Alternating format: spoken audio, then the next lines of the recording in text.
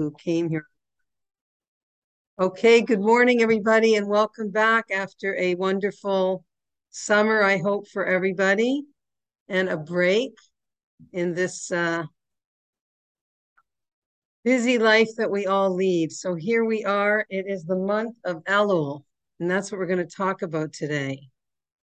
And the month of Elul is really considered to be the happiest month of the year. It's actually considered to be even a happier month than the month of Adar. But we know that the month of Elul has a mixed message. On the one hand, the reason why it's such a happy month is because it's the month of love. It's really Valentine's Day, if you like, between Hashem and the Jewish people. Okay? It's the month of love. It's the month of closeness. Everybody can hear me okay? Yeah? Okay. It's an incredible opportunity to reconnect to Hashem and develop our special relationship that we have with him as a people and individually. Each one of us has this opportunity. So I just want to share with you something that I find fascinating. We know that the Jewish year is like a circle, and all of the different Chagim are related to each other. They all run into each other, and their themes kind of connect to each other. So in terms of Elul, we kind of have to go back in time to the 17th of Tammuz, which is the day that Moses came down from Har Sinai, from Mount Sinai, and saw the Jewish people worshiping the golden calf, right? And broke the Luchot. And we have to look at Tisha B'Av a little bit and that time period in order to understand what Elul is and what's going on in the events of Jewish history, because we know, and we've talked about this, that Jewish time is not only linear. It's not just the historical timeline that your history teacher put on the board in every history class, right? But rather Jewish time is cyclical. It's like a spiral. And every year when we come back to Pesach, to Sukkot, to Hanukkah, it's not that we're just commemorating something that happened way back then. We actually can tap into the spiritual energies that were released into the world at that time because of those events, in terms of what was going on between God and the Jewish people. And we can use those energies through the mitzvot that frame that particular time period to access greater connection to Hashem and obviously spiritual growth. So let's go back a little bit to Tisha B'Av. What do we do on Tisha B'Av? And this is from Rabbi Adler, my shul rabbi, said this a couple years ago, and I just think it's very profound. He said, basically, Rabbi Adler says that in order for growth to take place in the natural world, the seed has to go through a rotting process. It's only after destruction that rebirth begins. And it's not a violent process, as we know with a seed. You plant the seed in the ground, but it's a slow and natural development that only after the seed rots, rebirth takes place. By the way, this is a remez, a hint to how we can see Techiyas Hamesim, resurrection of the dead, one of the 13 fundamental principles of faith, right? The Rambam wrote that to be a Jew, to be a believing Jew, you have to believe in certain principles, and one of them is the idea of resurrection of the dead.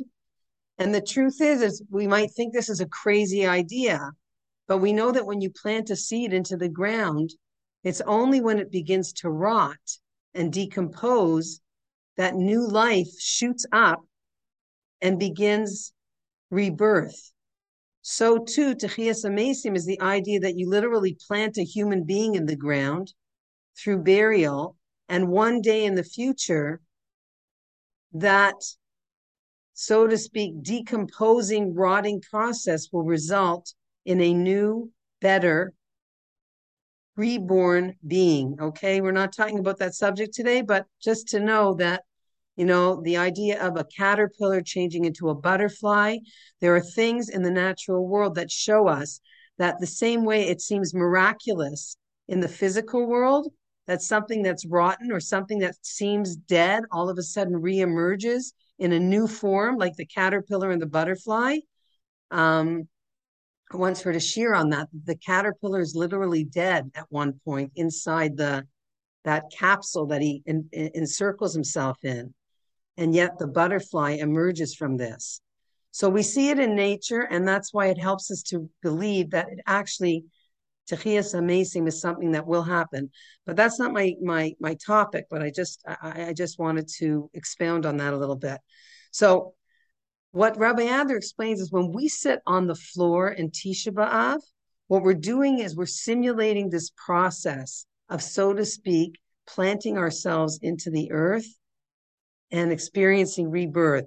We sit on the earth on Tisha B'Av, which of course represents sitting in our desolation. And why are we so desolate on Tisha B'Av? What happened historically on Tisha B'Av? Well, we know that Tisha B'Av was the day that Hashem wanted to take us into the land of Israel, right? And we didn't want to go. We said we want to send spies. We want to check this land out. We want to make sure, we can conquer it, etc. And of course, the spies return with an evil report with Lashon Hara about the land, right? There's giants there. It's too hard. They're fortified there. We're not going to be able to do it. And it goes on and on where the Jews they get themselves to such a state that they actually start saying, Hashem, you hate us, right?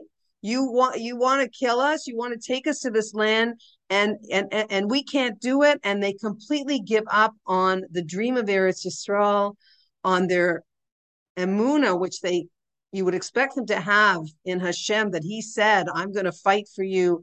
I'm going to take you into the land. You don't have to worry about it. But all of that runs away from them. And of course, we know that Tisha B'Av was the day of crying. And God says to the Jewish people, like we mothers often say to our children, you're crying for nothing. I will give you something to cry about, right? And Tisha B'Av becomes the day of crying for from that point until today. So what do? We sit on the ground and we mourn the fact, really what we're mourning is our lack of belief in ourselves and our lack of belief in Hashem's promise and power to take care of us, right? Which has nothing to do with whether or not we're deserving, by the way. Of course, we're supposed to be trying to keep the Torah and do the mitzvah, but Hashem's love for us is unbreakable. And whether we deserve it or not, as long as we yearn for that connection, Hashem will be there for us. And what else do we do before Rosh Hashanah in this time period? We visit the kfarim of our ancestors, right? We know it's a custom to go to the cemetery and say hello to the generations that went before us. And again, it's the idea that we're connecting to those who are in the earth. So from Tisha B'Av until Rosh Chodesh Elul, which was about 11 days ago, I believe, the decaying process continues. And what happens is in Elul, we start to feel the rebirth. Okay, this is when the green shoot is beginning to come up through the earth. And Elul is the time where we can renew ourselves and our relationship with Hashem. So what was going on in Jewish history at this time between Tisha B'Av and Elul? So this is the time when Moshe was up on Mount Sinai, praying for 40 days that Hashem forgive us. For those of you, just to get this straight, there were 3 periods of 40 days, okay? There was the first 40 days when Moshe goes up to the mountain to get the first set of tablets. That was on the 6th of Sivan, okay? We know what happens. He comes down, it's the 17th of Tammuz, and he witnesses the Jews dancing around a golden calf. He breaks the luchot. He says to Moshe, that's it. I'm done with this people. I'm going to destroy them. I'm going to start over again with you, Moshe. Moshe goes back up to the mountain for another 40 days, from the 17th of Tammuz until the last day of Av, meaning up until the 1st of Elul. And during that time, he pleads with God to forgive the Jewish people. Okay? And he spends 40 days up there talking to Hashem. If you're going to start with me and get rid of everybody else, then just erase me from your Torah. I don't want to, I'm the leader of these people for good and for bad. Please don't destroy them, right? He learns the 13 midos of Rachamim. You're all familiar with that? In Shemos, Moshe asks God, what's the secret of forgiveness? And God tells Moshe, when you recite these 13 midos of Rachamim, we all know the tune, Hashem, Hashem, Kel Rachum V'Chanun, Erech Apayim, V'Rav Chesed V'Emes. We're going to be singing that a lot in the coming days, right? God tells Moshe the secret magical ingredient for forgiveness. When the Jewish people say these words, I can't help but move, so to speak, from my throne of justice, of pure judgment, to my throne of compassion and mercy. So God reveals a secret to him. And of course, we know Moshe comes down on Rosh Chodesh Elul to tell the Jewish people they've been forgiven. He goes back up now for the third set of 40 days. It's alluded to in the words, Ani lidodi vidodi li.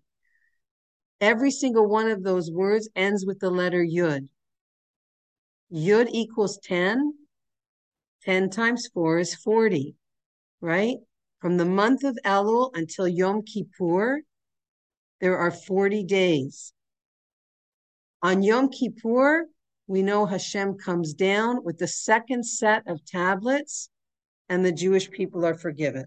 Okay, so I just wanted you to really understand why this is a time right now where there's an incredible opportunity for closeness and creating relationship with Hashem. We know it says Hamelech Basadeh, the king is in the field. The king who's normally all year long in his palace. And if you want to access him, you have to make an appointment. You probably have to wait for many months until you're allowed to enter the inner domain and make your requests. But right now in Elul, this month of love and connection, the king is close. There's a kirvas Hashem, a closeness and connection to Hashem that we want to take advantage of. He wants to give us everything that we need. Health, wealth, shidduchim, parnasa, happiness, joy, yiddish nachas, all the things that we need. And all we need to do in this month is show him that we want this closeness. We want this connection. We have to believe, again, that Hashem's love for us is unconditional. Now, of course, like every parent, we have expectations of our children. We want them to perform. We want them to reach their potential. We want them to maximize all of the gifts and blessings that they have. And God, like a parent, feels the same way about us. But bottom line, a mother's love for their child, even if they make mistakes, even if they go astray, even when they mess up, is unconditional. There's both at the same time, right? The expectations and the unconditional. And so too with Hashem. And this is a time where we have to understand that no matter how we've strayed, we are loved and cherished always. And Elul is the month where we don't spend time looking back and feeling guilty and saddened by our mistakes. But I like to think it's like coaching, coaching, the difference between coaching and therapy is coaching is very present oriented. Where are you right now and where do you want to get to? And I think that's really what Elul is about. Where am I right now?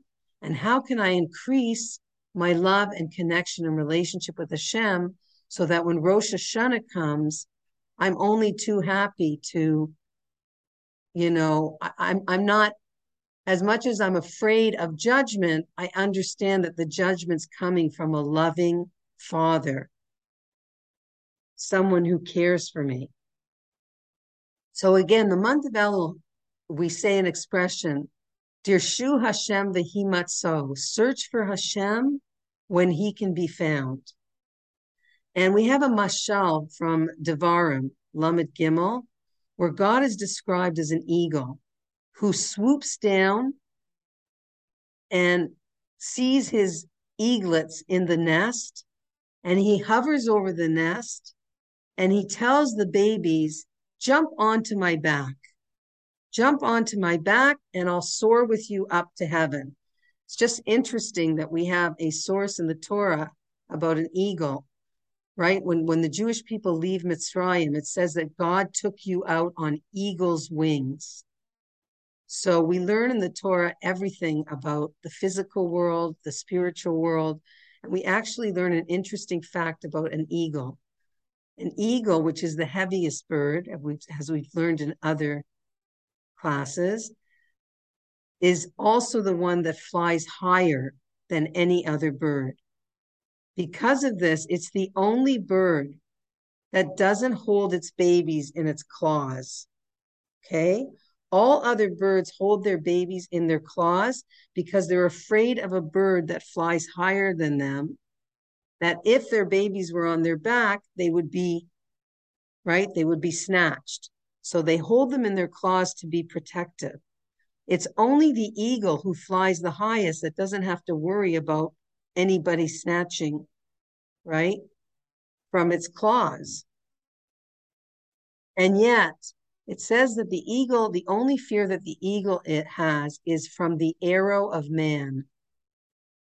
That a man might come and be able to shoot an arrow. And of course, if the babies are in the eagle's claws, the babies will be hit. So it's only the eagle that puts its eaglets on its back. But that's not really the point. What I really want to say, that's just an aside.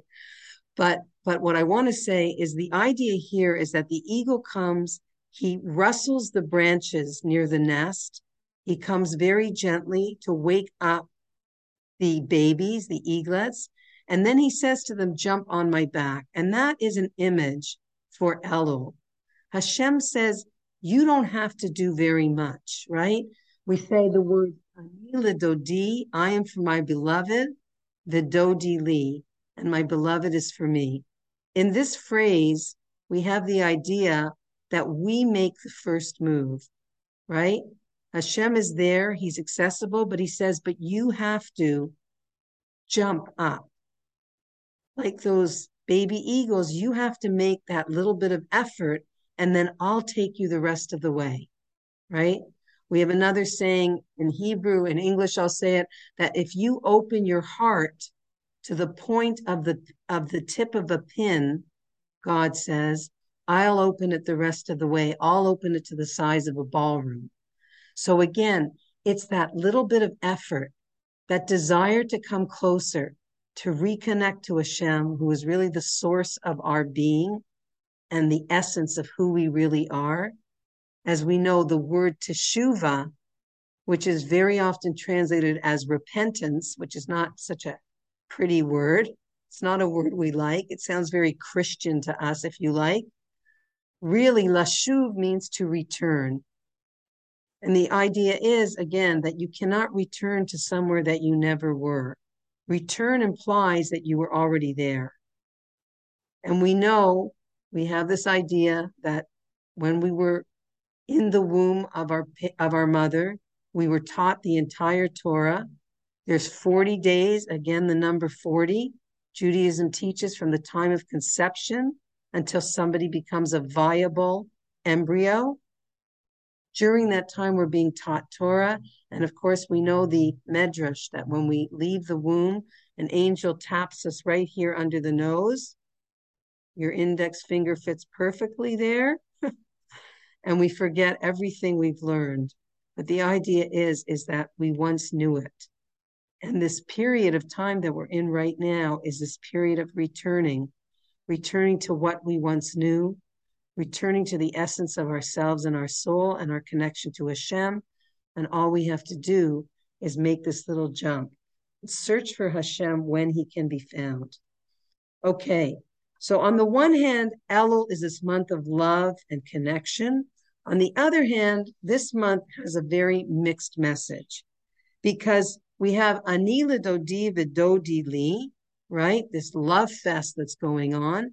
But we know that every single morning of Elul, the shofar is blowing. And the shofar is coming to say, the judgment day is on its way, right? Get ready for the judgment day. Begin to scrutinize your deeds, right? Return to Hashem. The judge is coming to judge the land. He's going to judge each one of us as an individual and as a community, right? In the word ani, interestingly, the aleph stands for one, number one, which is the individual. The yud of ani is number 10, which is a minyan, meaning community, that God judges us both as an individual and as a community. And the nun actually represents the number 50, which are the 50 gates of wisdom, which represent Torah.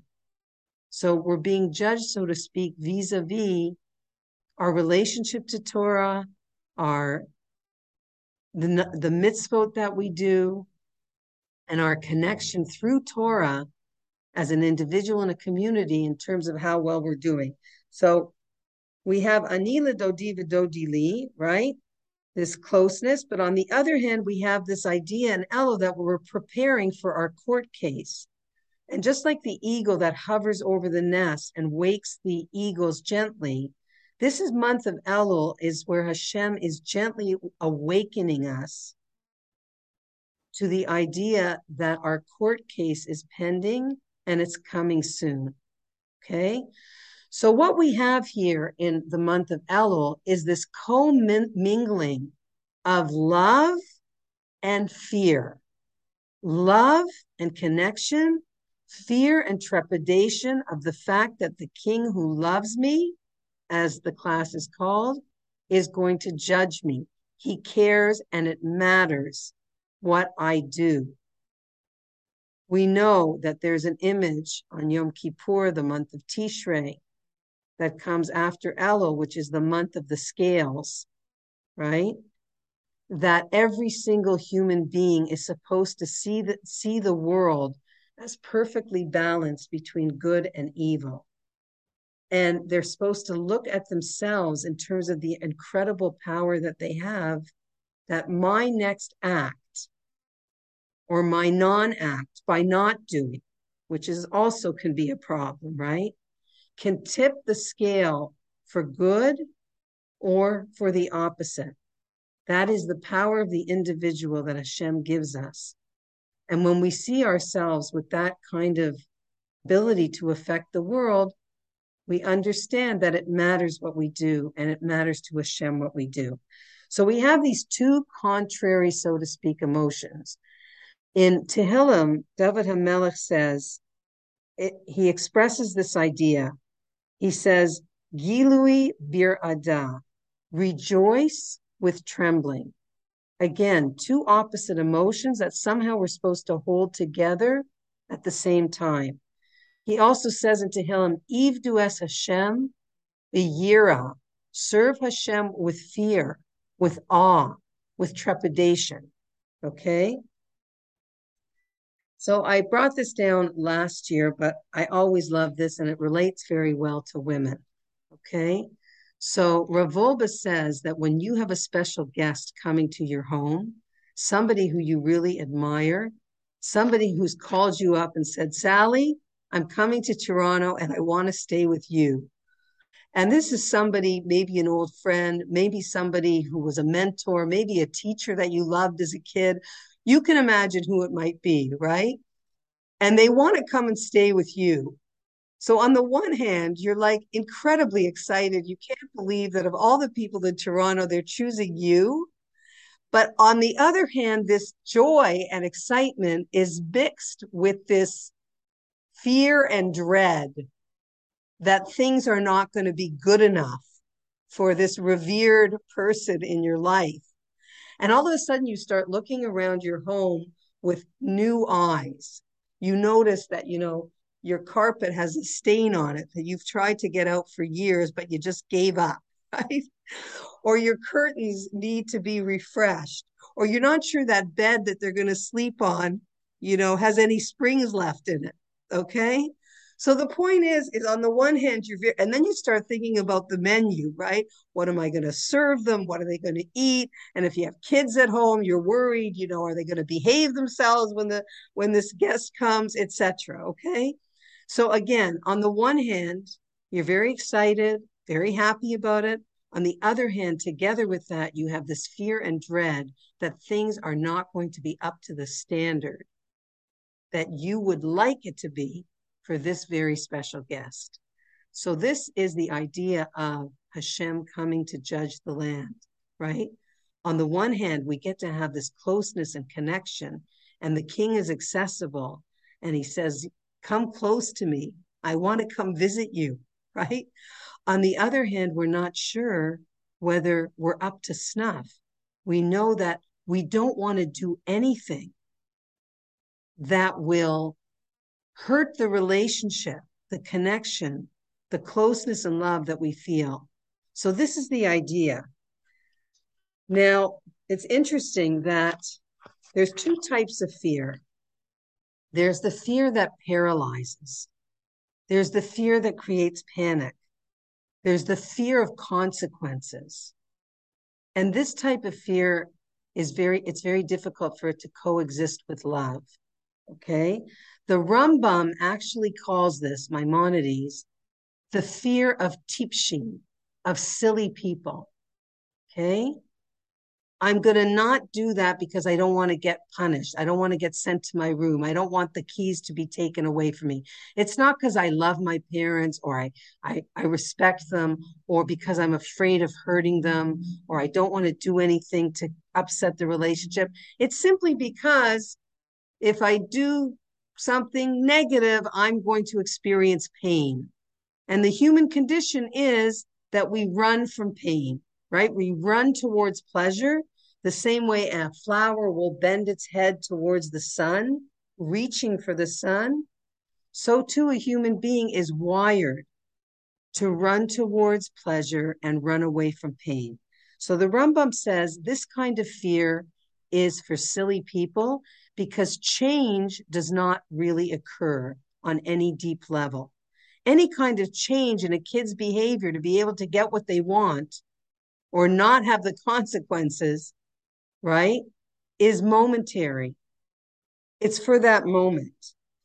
And one of the mashalim that they give is with Paro, with Pharaoh, the king of Egypt. As soon as Moshe relents and takes away a plague, Pharaoh doesn't make good on his promises to let the Jewish people go. So it's only when he's in fear, when he's worried about the consequences that he promises, okay, just take it away and I'll do it. But as soon as he's relieved or released from that kind of fear, there's no change. There's nothing that happens. Okay, so this kind of fear is selfish. It's self-centered. It's a fear based on what's going to happen to me. And it doesn't coexist healthily with love. Okay. So Reb Pincus talks about people who have a relationship with Hashem that's like a vending machine. You put money in the Coke machine, you press the button, and the Coke is supposed to come out. And of course, if the Coke doesn't come out, what do people do?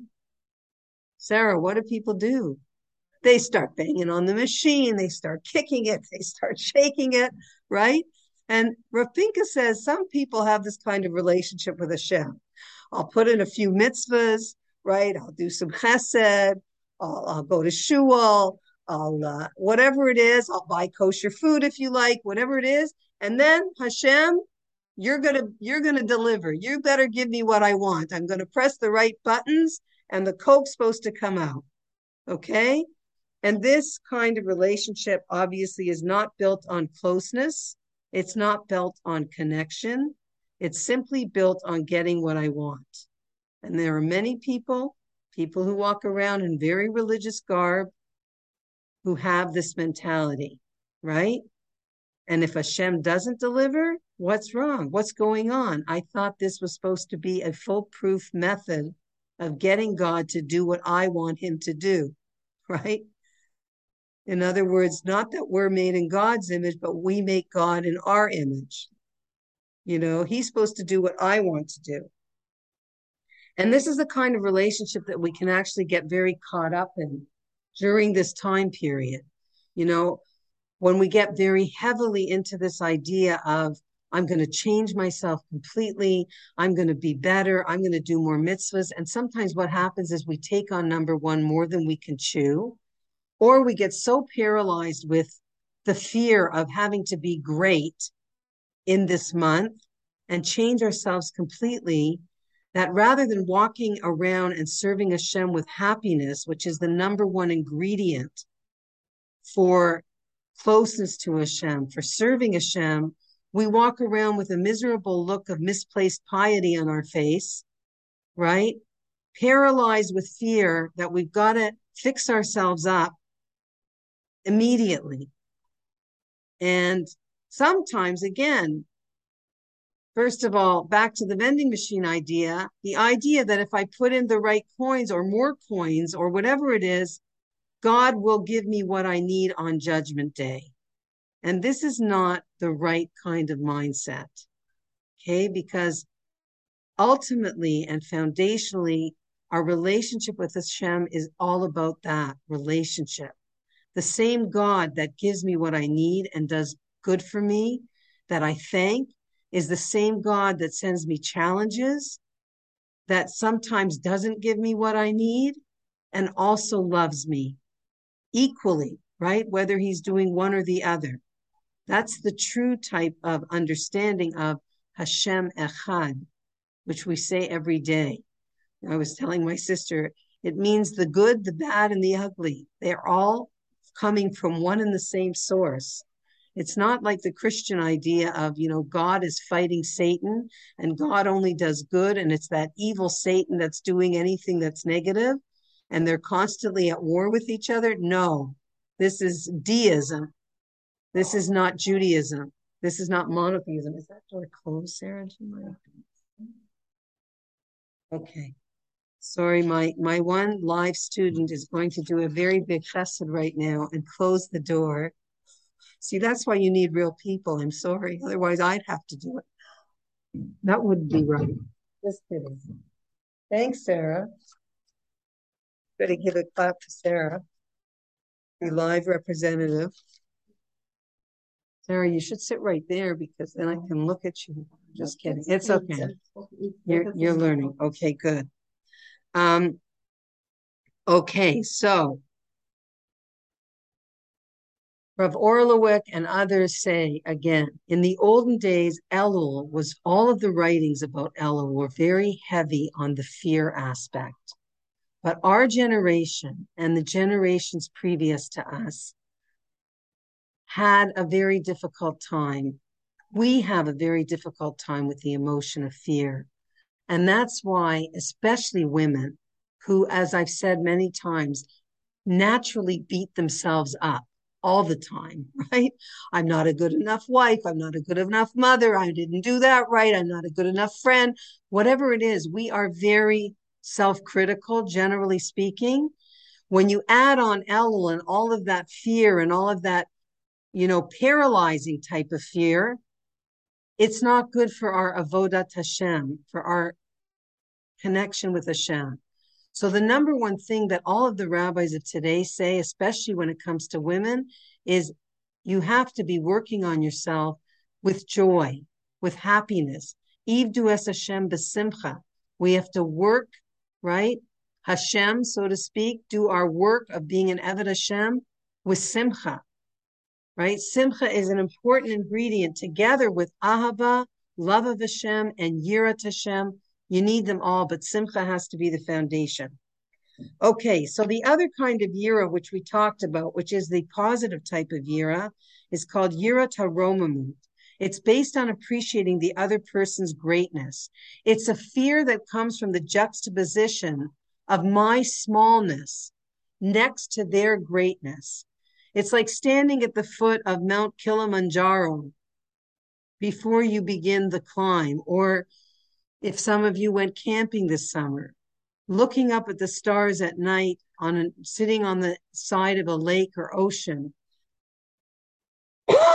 and feeling your smallness relative to the expansive universe of which God was the creator, right?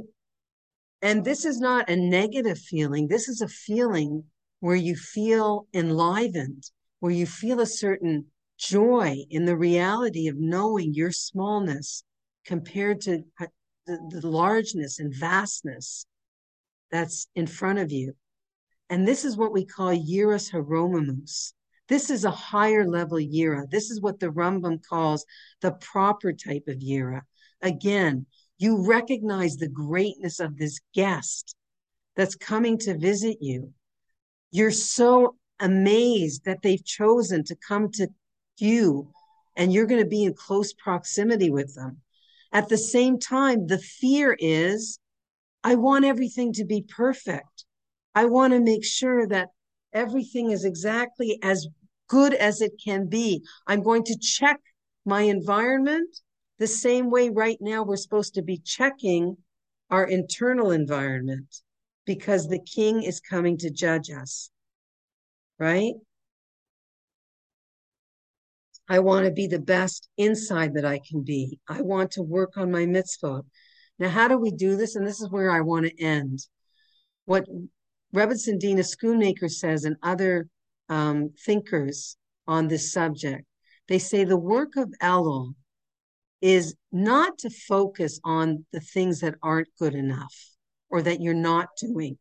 As they once said, I can't remember who it was, oy vey to those who don't know their weaknesses, but oy vavoy to the people who don't know their strengths. Okay? Because the work of Elul, and I just gave this over at a bungalow colony last week, and one woman said, thank you for that. I've never heard anybody say something like that, and it was so refreshing.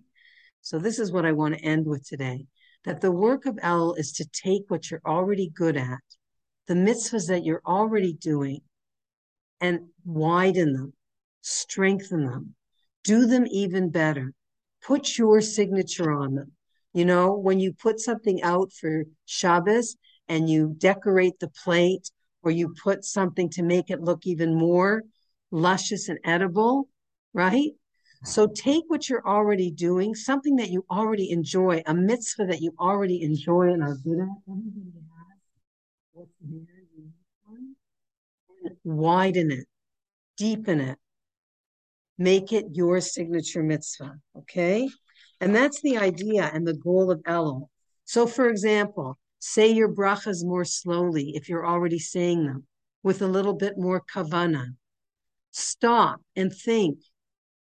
Did I say my after brachas? So many people say their beginning brachas, but run away from the table and forget to say, you know, after I've eaten, thank you. We might say the beginning bracha, which is really saying, please, can I have this to Hashem? Can I have permission to eat this food which you created? But, you know, just like human nature, once we're satiated, oops, I forgot to say thank you. So be aware of the after bracha, which is something that a lot of people forget. Choose one thing to do better in 3 categories, okay? Between you and yourself. Maybe you need more self-care. We've talked about that. Self-care is a mitzvah. To get yourself something, to forgive yourself something new, to do something with a friend, take time out.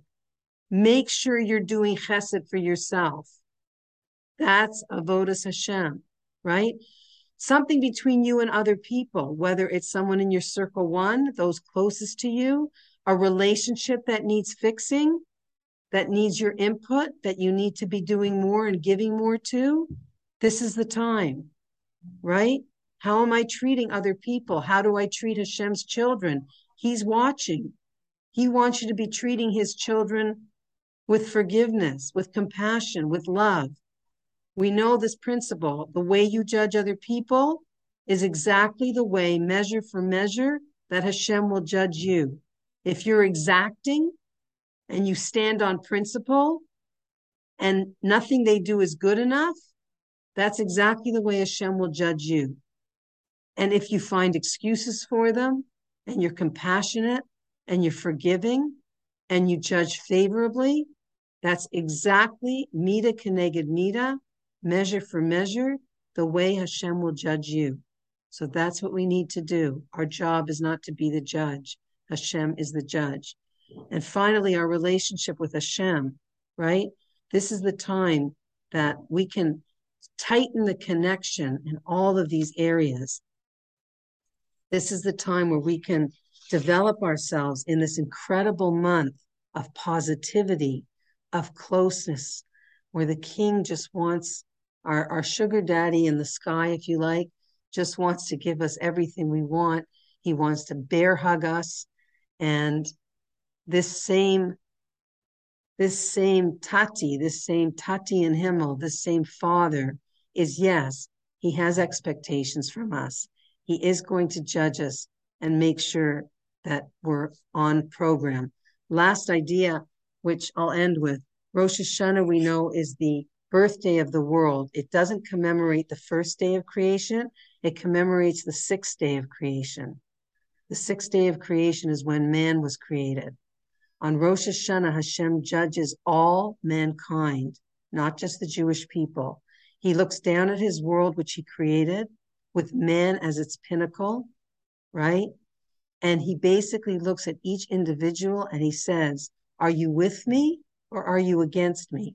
Are you part of the solution or are you part of the problem? Are you doing your job? Are you growing yourself?